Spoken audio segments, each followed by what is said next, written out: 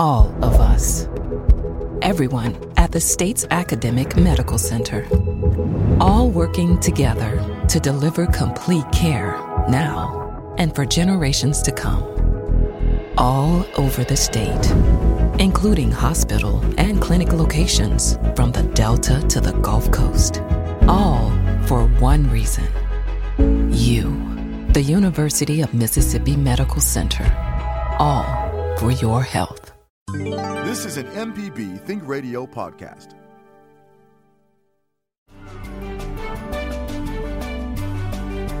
This is Southern Remedy on MPB Think Radio. I'm Dr. Jimmy Stewart, Professor of Internal Medicine and Pediatrics at the University of Mississippi Medical Center. We're going to be taking your calls during the hour concerning any kind of health issues or topics that you might have about yourself, or maybe someone else who might be your friend or might be somebody in your family. We take all ages, so anybody with health problems from birth all the way up, as old as you are, as young as you feel, you can call us this morning at 1-877-MPB-RING. That's 1-877-672-7464. Or you can always email us at remedy@mpbonline.org. Do want to encourage people to call in early. So we have noticed when we broadcast that a lot of people are a little hesitant to start the ball rolling on calling in with questions in the first half of the hour. And it always is a little bit easier to address those questions if we get to them early in the program. Later in the program, when we have a lot more and we're sort of pressed for time, we don't have as much time to answer those as we would like. So I would encourage you to be the first caller on MPB Southern Remedy. You can call us right now. We've got plenty of lines open. Hope everybody's staying safe out there. Certainly some, unfortunate news with the COVID numbers in the state going up yesterday to 611 in a single day. So that's a new record, unfortunately, the kind of record we don't want to have. Even though a lot of people may not feel the need or the imperative to help protect others around you, please do that.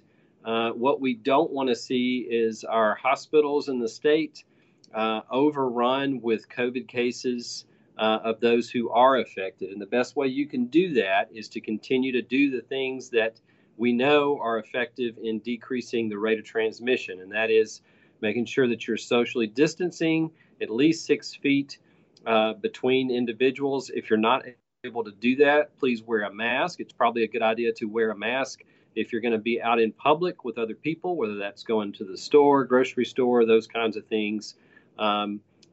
Think about what you do as it protects other people. It's extremely important to do these things to protect our state.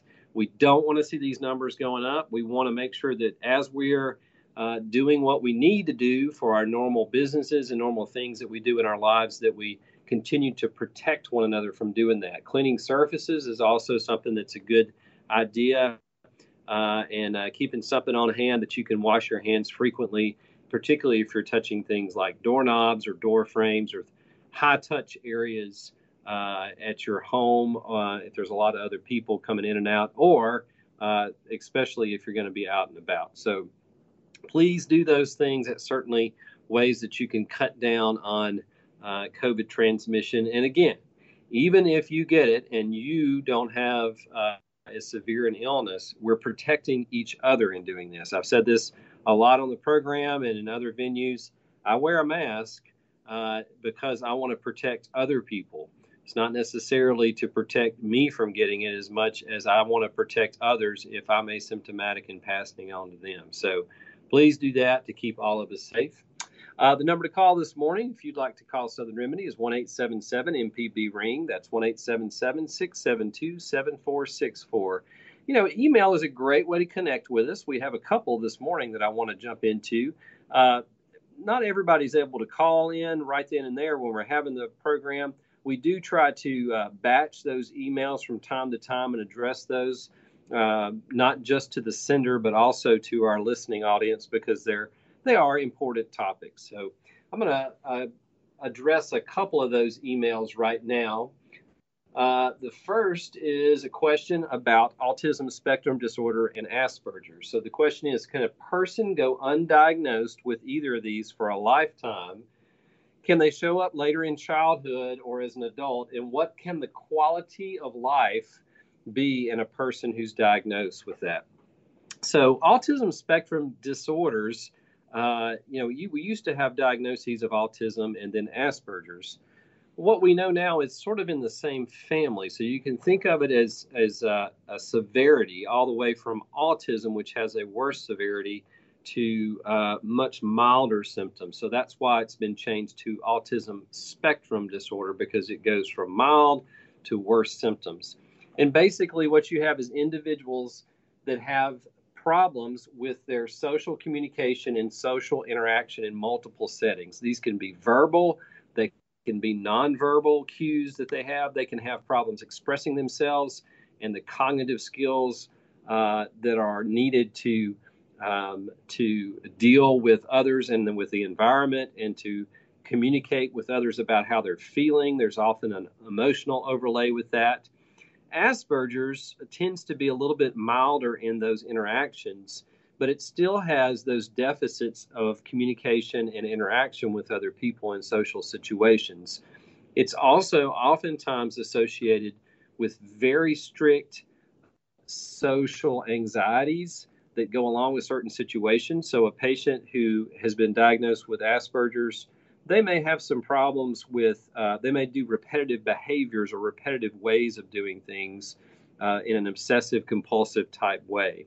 Now, it is possible, we do have screening now for one of the reasons why we do well child checks early on is as a child develops, there are normal patterns of acquisition of social skills and language skills that they would get on a regular basis. And there is some variation with that from child to child.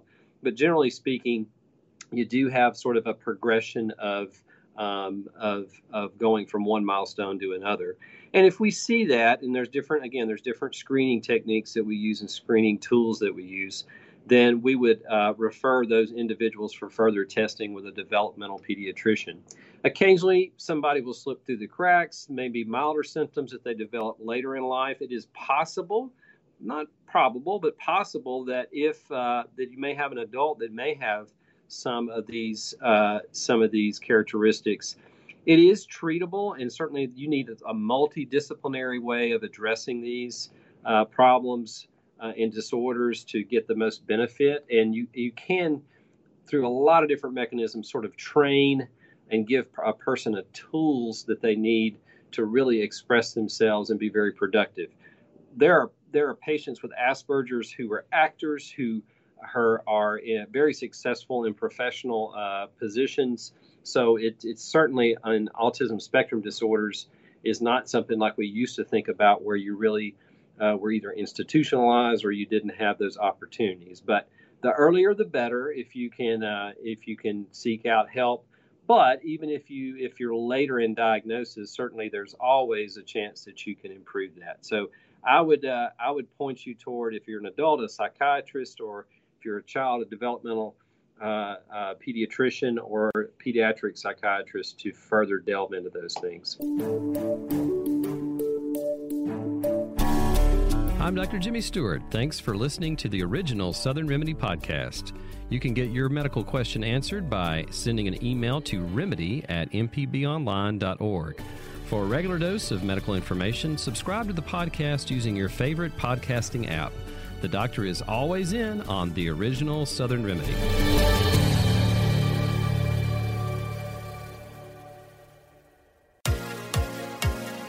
On Southern Remedy Healthy and Fit, you get information about foods you should eat to stay in good health and tips on how to stay active. I'm Dr. Josie Bidwell, host of Southern Remedy Healthy and Fit, and Associate Professor of Preventive Medicine at the University of Mississippi Medical Center. Listen to the show every Monday at 11, or subscribe to the podcast by searching for Southern Remedy with your preferred podcasting app. This is an MPB Think Radio podcast.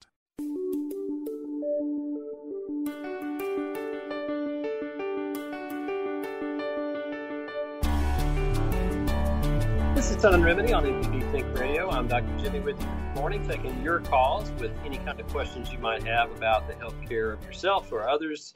You can reach us this morning at 1-877-MPB-RING. That's 1-877-672-7464. We're going to go to Steve in Corinth, Mississippi. Good morning, Steve. Thank you so much for calling. Good morning. I have a question about the transmission of the COVID-19 virus. I know that much of what we have heard from the very beginning, that they were repeatedly saying it is something that's new on the scene. They're learning all about it as we go along. And they have really tried to stress that most of it is passed on through airborne transmission. But here's my question. We live in the South, and this time of year is typically mosquito season. Now, if that virus is infecting someone, it would be somewhere in their bloodstream. Is the possibility there that it could be transmitted from one person to another through mosquito bites? I don't see any reason why it wouldn't be. Can you give me your input on that? Sure.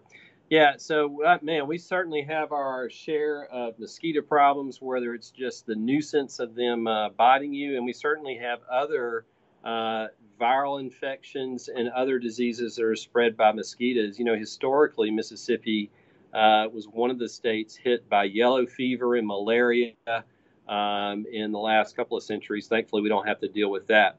So what we know to date about COVID-19 and possible mosquito transmission, there's not any evidence that it travels that way. There are many different viruses that you can pick up. All the coronaviruses that have been around for decades since we've discovered that group of viruses, none of those showed any transmission from person to person by mosquitoes. And a lot of that has to do with the receptors and the way that they're designed, and then the transmission in what we call the vector, which would be the mosquito. But there's no evidence, Steve, that that's happening right now, that's happened in the past with the other coronaviruses. Certainly, there's other things that could be transmitted through mosquitoes, so you'd want to be careful if you're out and about. West Nile is one. I've had that myself. Not a fun thing to have. So, but as far as COVID-19, no evidence that it is transmitted by mosquitoes. So thanks for that question. Certainly that's something we want to, be careful about. But person to person, again, through respiratory droplets, that's the main way. This is Southern Remedy. Dr. Jimmy with you this morning, answering your questions. We're taking our calls as we normally do. The number to call is 1-877-MPB-RING. That's 1-877-672-7464. Or you can always email us at remedy@mpbonline.org. We're going to go to our next caller, I believe it's Dr. Josh Fulwiler, who's on the line. Good morning, Josh. Hey, how are you, Dr. Jimmy? Good to talk to you. Calling with just a comment about the email you responded to. So I'm a clinical psychologist here in Tupelo, Mississippi, and primarily practicing kind of in the area of assessment and particular autism. And one of the, sort of the gold standard diagnostic instrument we use is called the ADOS, the Autism Diagnostic Observation Schedule. And they're actually separated by module. And there's an adult-based one that we use for folks that are, older, that are concerned about some of those symptoms. So it is sort of specific to the things that we identify kind of in adulthood. But the only comment that I had is that in my experience, and most of the research kind of says this as well, is it tends to be females or girls that may get misdiagnosed. They tend to show lower social and communication impairments. And so in my practice, I think of all the adults that I've seen, the vast majority of them were women who thought, they might have just significant anxiety throughout their life or things like that, but tended to have more of those autism spectrum type symptoms.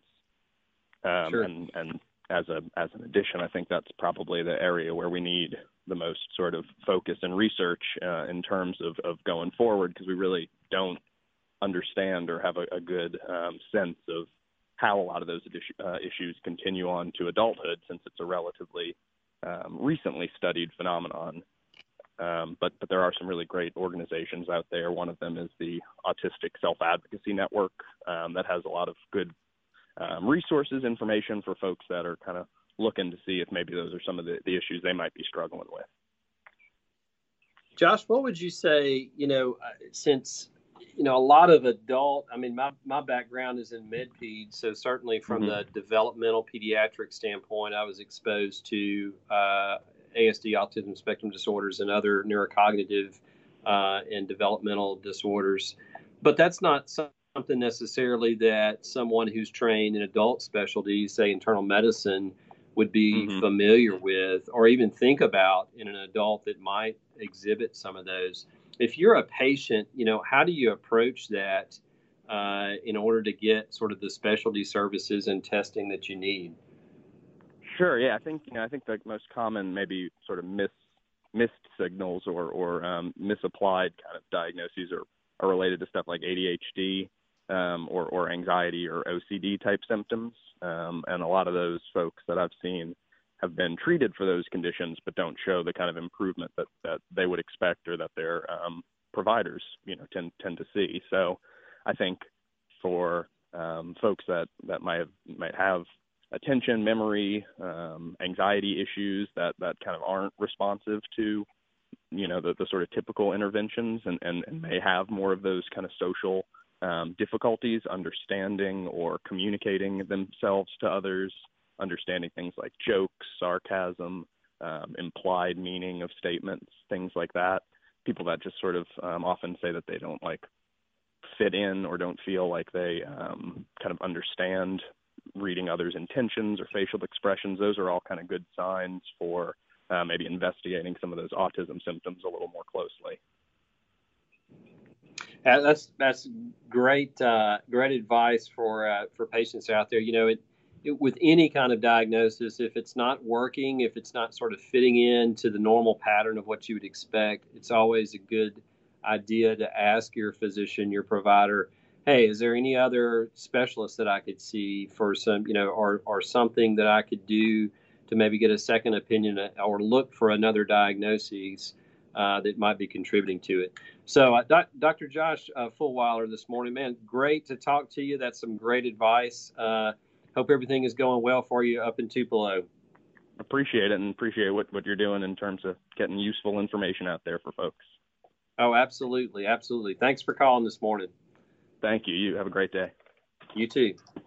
This is Southern Remedy. Dr. Jimmy with you this morning, taking your calls. Plenty of time for you to call in. The number is 1-877-MPB-RING. That's 1-877-672-7464. A lot of my patients, I'm starting to see them in the clinic face-to-face. Certainly been doing telehealth prior to that, particularly my older patients who have really, tried to self-isolate as much as they can. A lot of them are in single households where it's just them there. Even the people that normally check on them, those have sort of dwindled away. A lot of them have certainly, mentioned the feelings of loneliness that they have, the difference in social cues that we normally get from in feedback that we get from those interactions that we need. That's just not happening right now, and very frustrating. It certainly can impact a person's health, particularly if they're older. We know from a lot of studies that that's a key thing that we need and can impact our physical health as well. I got an email about that. So basically, our emailer has an 89-year-old mother who has a diagnosis of rheumatoid arthritis and has been taking Plaquenil, hydroxychloroquine. You may have heard about that in recent COVID literature has certainly looked at that as one of the possible treatments. It's turned out not to be helpful and actually can be harmful just because of some side effects. So his mother has mild rheumatoid arthritis. She's been on hydroxychloroquine for the past 3 years. Over time, she's also developed some cardiac-related symptoms that possibly are side effects of the medication, slow heart rate and occasional other extra beats, particularly in the upper two chambers of her heart. She also has some problems with low blood sugar, nausea, diarrhea, and dizziness. The doctors have been treating her with several other medications for the heart conditions and heart symptoms, but still hasn't done much. An overlay with this is his mother has been looking online. She's quite adept at looking online and has been looking at a lot of different things, but is socially isolated and doesn't have a lot of contact. So this is a difficult situation. And again, it's one in which, particularly for the elderly and those at risk who have been socially isolating, can be very difficult to know exactly what to do. Let me address the hydroxychloroquine in an 89-year-old with rheumatoid arthritis. That's a medication that's used. It's an anti-inflammatory medication that's used in rheumatoid arthritis to decrease that autoimmune response that's causing a lot of the symptoms of rheumatoid arthritis. I would, if you think that there are symptoms with that, and I understand that she is really married to the idea of staying on it, a rheumatologist is probably the best person to evaluate that. She may not need to be on it. A lot of times, if you've had rheumatoid arthritis for a long time, it sort of burns itself out after a long period of time.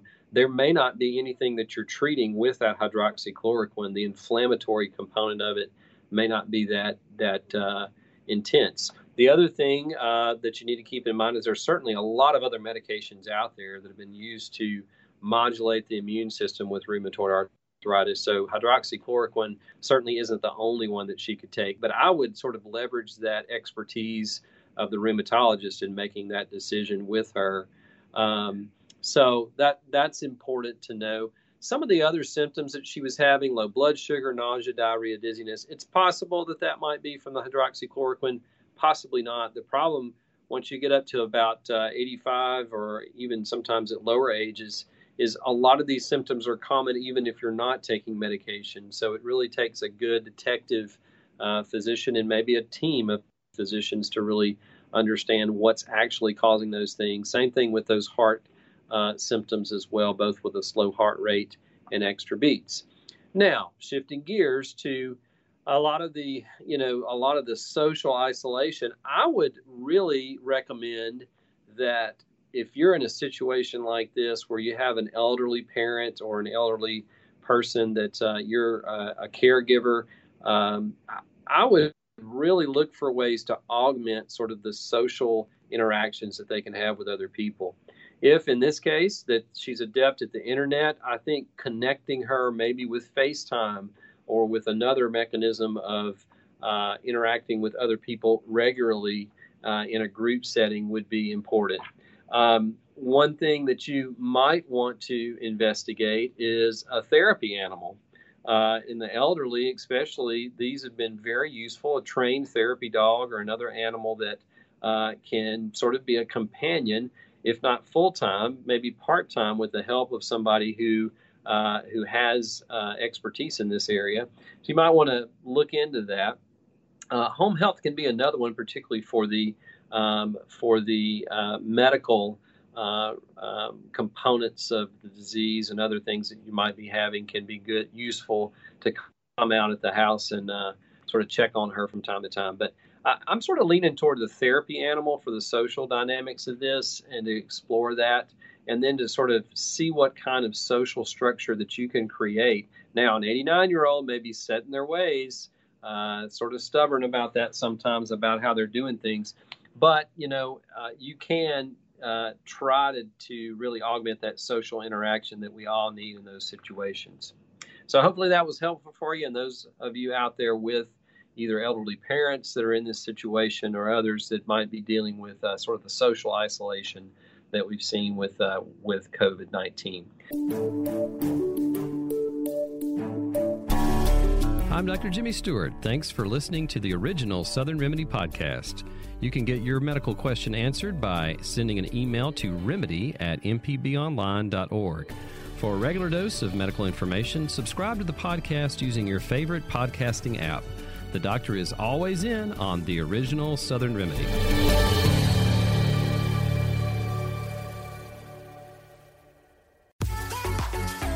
Hi, I'm Ryder Taff, Portfolio Manager at New Perspectives, a fee-only financial advisory and co-host of Money Talks. Each week, we take your personal finance questions and tell you about a money topic we hope you find helpful.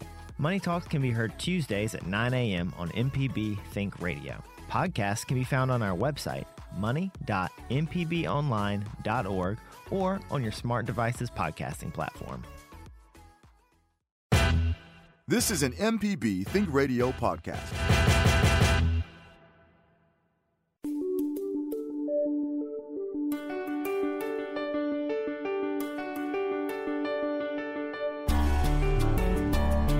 This is Southern Remedy on MPB Think Radio. Dr. Jimmy with you live this morning and answering your phone calls about any kind of health question that you might have.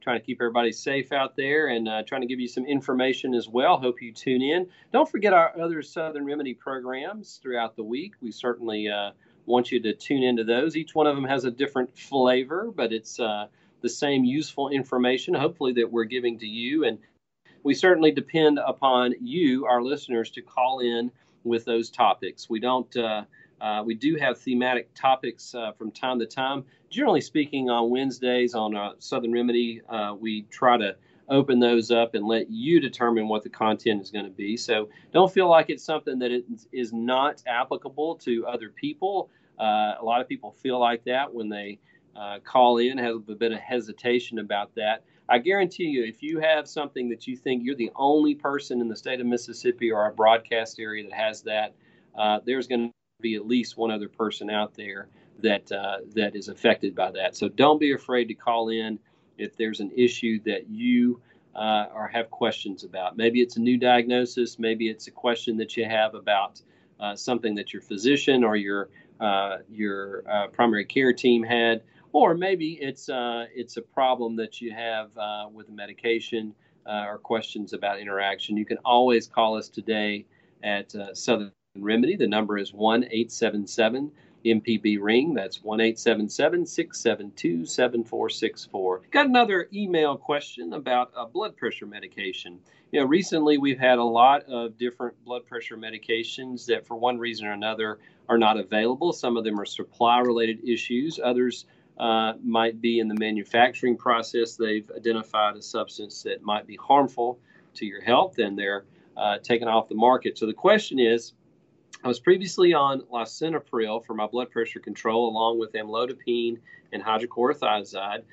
My blood pressure is well controlled and usually runs anywhere from 120 to 130 over 70s on the bottom number on this regimen. However, recently, I was told by my pharmacist upon trying to refill my lisinopril that it was not available at the current time due to supply issues. Is it safe to switch to a different blood pressure medication at this time? I really am nervous about switching to something else when I've been very well controlled on lisinopril for a long period of time.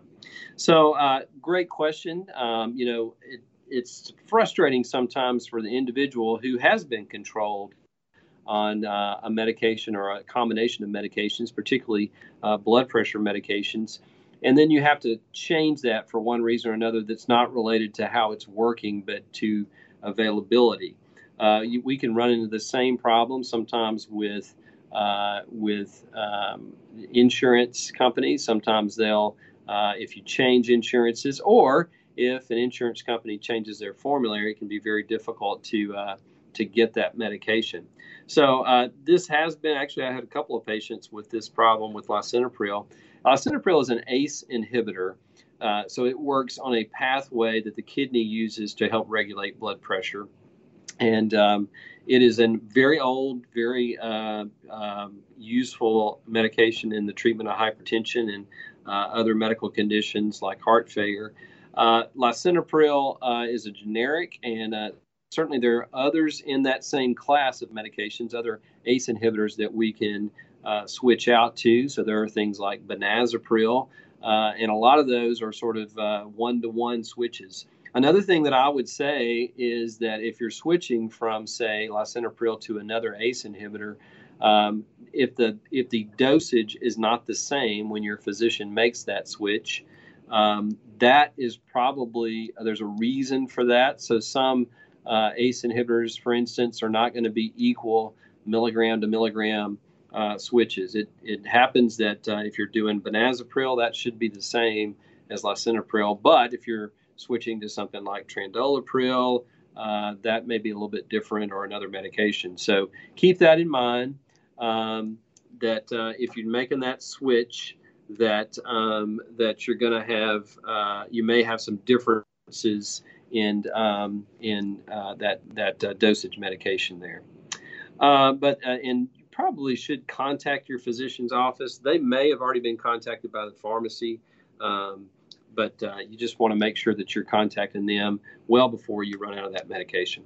This is Southern Remedy. I'm Dr. Jimmy. The number to call is 1-877-MPB-RING. That's 1-877-672-7464. We're going to go to Dick in Vicksburg, Mississippi. Good morning, Dick. Dick's in South Haven. Oh, I'm sorry, in South Haven. Oh, good morning. How are you?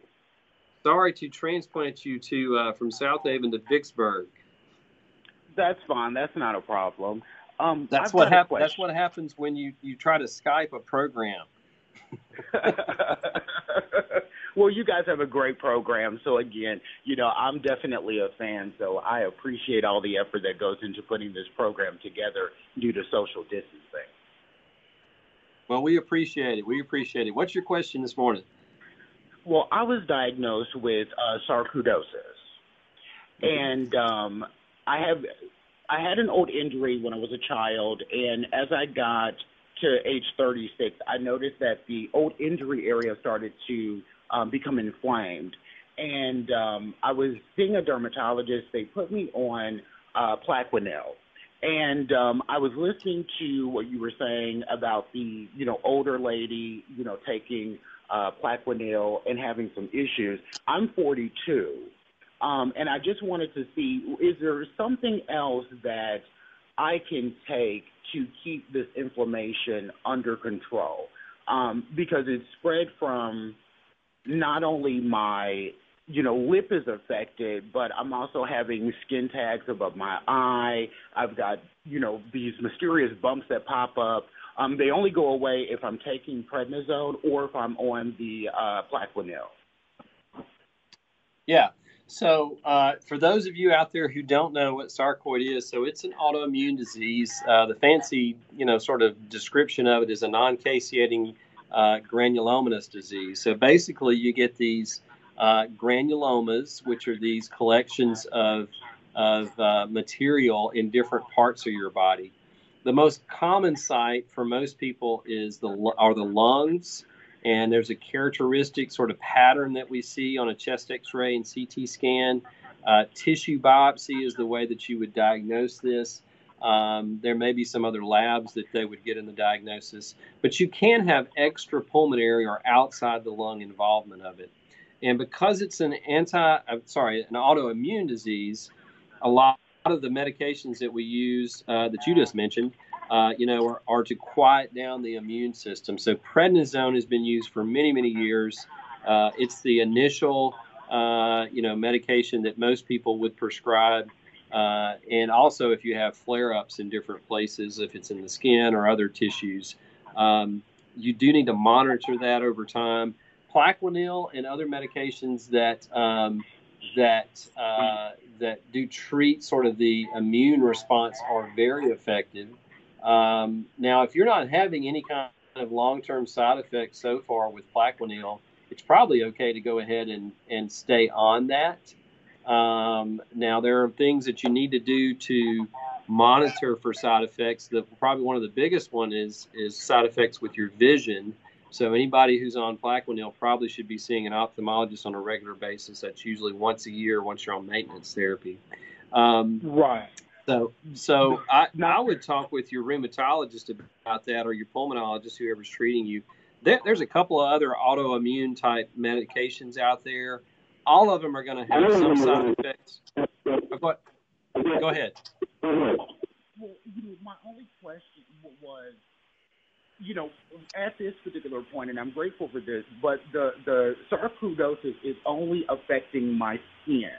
My dad had sarcoidosis as well. His affected his lungs, so he had a different path. And the unfortunate thing is that he was diagnosed with sarcoidosis, was diagnosed with lung cancer and was dead 3 months later. And so it's a quite serious, disease, sarcoidosis is, because it affects each individual differently. It can be a skin issue, lung issue, or it can be an organ issue. Right now, at this particular point, it is wreaking havoc on my skin. And my PCP doesn't want me necessarily taking prednisone for a long period of time. Being on the Plaquenil, I get my blood work done every 90 days. And as long as my blood work is fine, they continue to, treat me with the Plaquenil. I just wanted to find out, is there some way that I could go about maybe, changing my diet that may help, with the inflammation? Because right now, today, I'm not on the Plaquenil or the prednisone. I'm going to see my physician tomorrow, but my lip has swollen to, pretty much like a golf ball now. Yeah, there are, I'm not aware of anything diet-wise, although, eating a healthy diet and exercise, certainly you'd want to do that, and with any kind of chronic disease like this. The only other medications that I'm aware of, particularly for cutaneous or skin-related sarcoid symptoms, are things like methotrexate, which you would take that once a week probably. Again, it's an autoimmune medication. I have heard, either dermatologists in conjunction with your rheumatologist have looked at using tetracyclines to also do that, or for refractory disease, if you're having problems with those medications, again, some of those immunomodulators, which would have a lot more side effects probably long term with your immune system. I would talk, if you haven't brought in a dermatologist with this, since you only have skin, you've only affected in the skin, I think that would be a great idea, because there may be some more targeted things that they could provide that, solutions that might help you. But you're probably going to have to be on a maintenance medication, whether that's Plaquenil or methotrexate or something else like that, to help prevent those flares and to stay off the steroids. You're right. Steroids of all these medications have the most negative side effects long term. They do. The prednisone, keeps me from sleeping. My personality is altered. I'm irritable a lot more than I would normally be if I wasn't on the medication. I'm grateful to take it because it does alleviate, the inflammation. And it is, embarrassing to be out in the general public with a golf ball size, inflammation, on your lip. Sure. So I'm definitely, getting it treated. Let me ask you one more quick question. Because my dad had sarcoidosis, is this something that was passed on genetically from my dad? Yeah, you can. So it tends to run in families. It's not that he passed the disease on to you necessarily, but it sort of puts you at risk for it.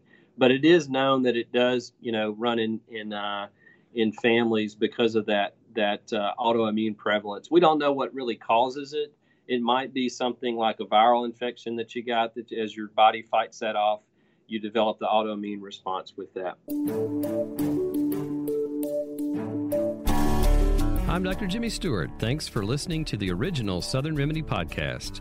You can get your medical question answered by sending an email to remedy@mpbonline.org. For a regular dose of medical information, subscribe to the podcast using your favorite podcasting app. The doctor is always in on the original Southern Remedy.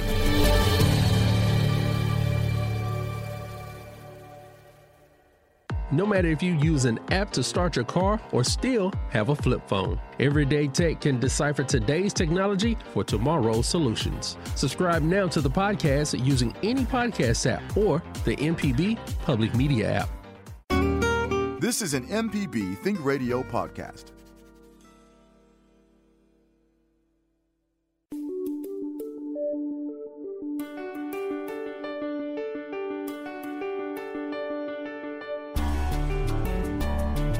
This is Southern Remedy on MPB Think Radio. I'm Dr. Jimmy, answering your calls and questions about any kind of health issue that might be pertaining to you or someone else.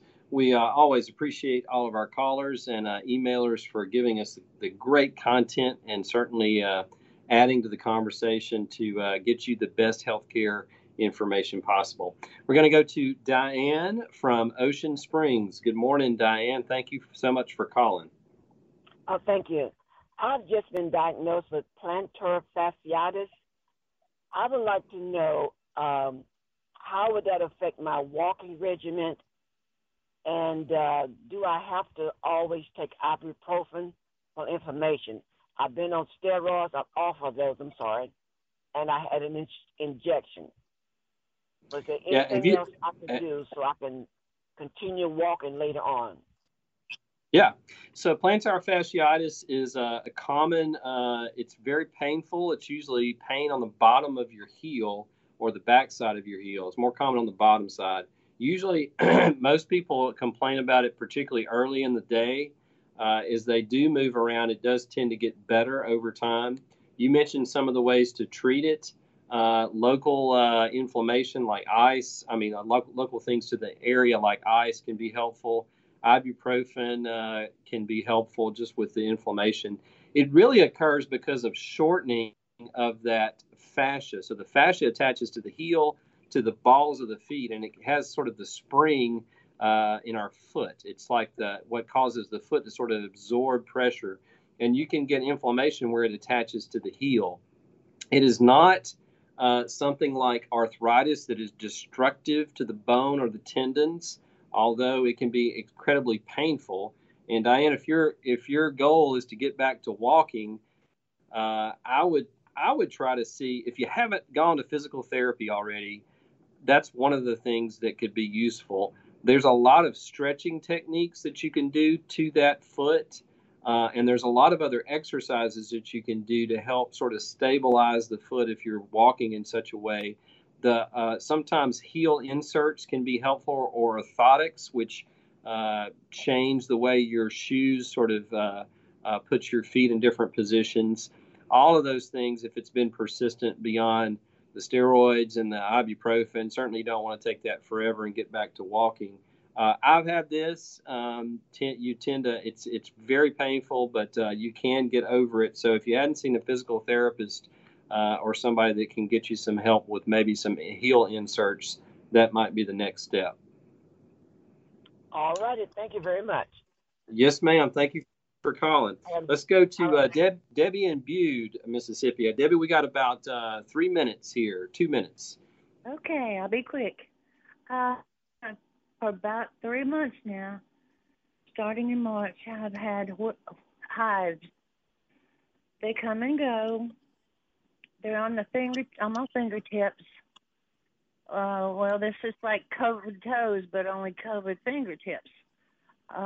Sometimes they're all over my body, sometimes just occasionally, on the limbs.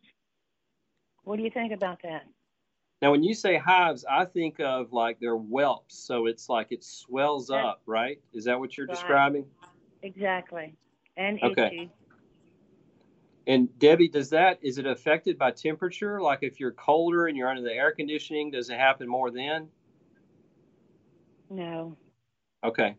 No. Yeah. So a couple of things that this could be. So you can have hives like this all over your body. It's usually an allergic type reaction to something. You can have it from something in particular, or it might be even like pressure or different temperature changes. All those things can sort of contribute to it. There are a couple of other conditions, though, things like cold and warm agglutinins, where you can actually have painful extremities in different parts of your body from agglutinins, which are sort of clotting factors in those extremities. But if it's just hives, a lot of those may be acquired things, particularly if you've only had it for 3 months, that you may need to see an allergist or an allergy immunologist for. There's certain blood tests that they may want to test for different types of pathways that help initiate this. And then there are different medications that you can take to prevent it. So regardless if it's triggered by any one thing or if it's just something that you get without the trigger, I probably would want to see an allergy immunologist to sort of check you out and do some blood work to make sure it's not something else. But it can be treated. A lot of times it'll run in families, but sometimes not. So. I'm Dr. Jimmy Stewart. Thanks for listening to the original Southern Remedy podcast. You can get your medical question answered by sending an email to remedy@mpbonline.org. For a regular dose of medical information, subscribe to the podcast using your favorite podcasting app. The doctor is always in on the original Southern Remedy.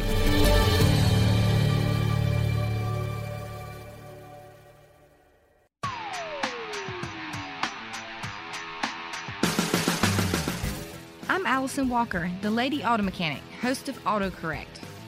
If you're enjoying this podcast, try my podcast, AutoCorrect. We help steer you in the right direction with your car problems. Find me on any podcast platform or at autocorrect.mpbonline.org.